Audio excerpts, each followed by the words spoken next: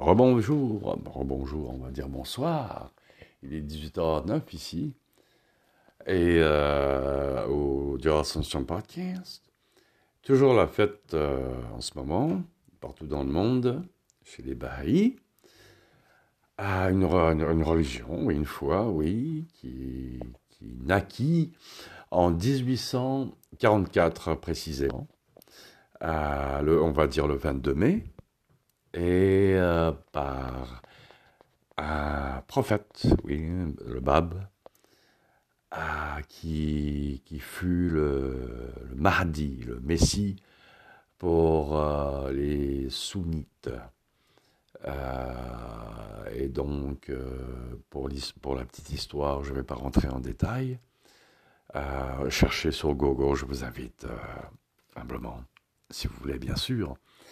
Voir de plus près la Baha'i. C'est une religion, je vais être franc avec toi, bon, c'est sûr que je suis un peu subjectif, je vais être objectif, c'est une foi très intéressante pour ceux qui s'intéressent à ce monde de la religion, qui est indispensable selon Baha'u'llah, le prophète, fondateur de la foi Baha'i. Donc, pour faire un nutshell, un résumé court, le Bab est venu avant Baha'u'llah en 1844, je me répète. Et c'est ça, donc il était le précurseur, l'espèce, je ne vais pas dire l'espèce, le Saint Jean-Baptiste des Baha'is. Et donc Baha'u'llah, qui veut dire gloire ou splendeur de Dieu en arabe, qui vient de Perse, l'actuel Iran, fut celui que Dieu rendra manifeste dans le Bayan persan, qui est 4 à 5 tomes.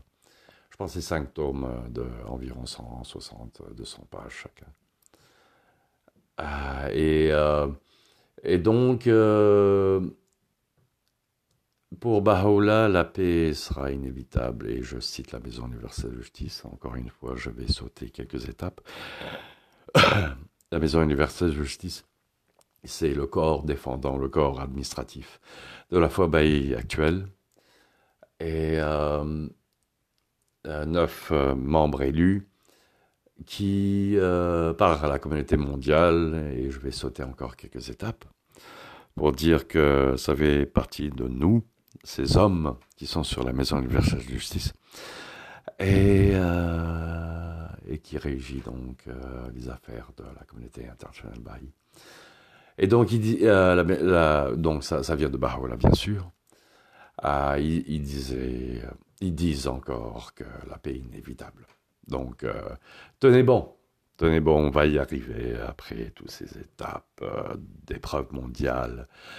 Comment dirais-je, je vais simplifier, plate, à l'extrême même.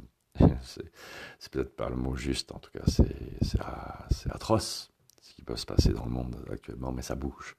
Ça bouge beaucoup, c'est dans le positivité, la négativité, etc. Donc, voilà. Voilà un peu pour le petit mot, pour situer aujourd'hui que c'est un jour de fête. Une jour maintenant. Un jour. Ou bon, on va dire une journée de fête. Qui a commencé à soir, au coucher du soleil, jusqu'à demain, au coucher du soleil. Et voilà. Voici une petite histoire d'un ami à moi, congolais au Burundi, qui s'appelle Sultan, rien de moins, le roi, et le plus grand nom.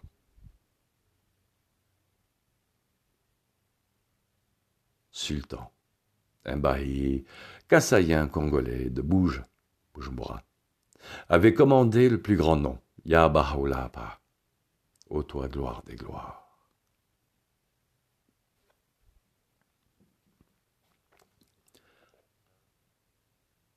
En sculpture, par un artisan de Bwiza, une grande cité Hutu. L'artiste avait essayé plusieurs fois, après chaque esquisse. Les instruments se cassaient. Un vieux sage musulman, témoin des scènes, dit à Sultan que ceci représente le plus grand nom de Dieu. C'est presque un blasphème que de le représenter en sculpture.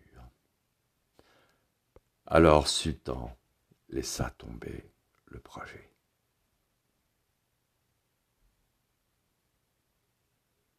À vous de me dire, de vous dire à vous-même aussi, quelle est donc la morale de l'histoire. Merci beaucoup les amis, et je pense que je suis assez débonnaire parce que je suis en fait moi aussi, et je vais vous raconter une autre historiette poémette tout à l'heure. Ok, bye bye.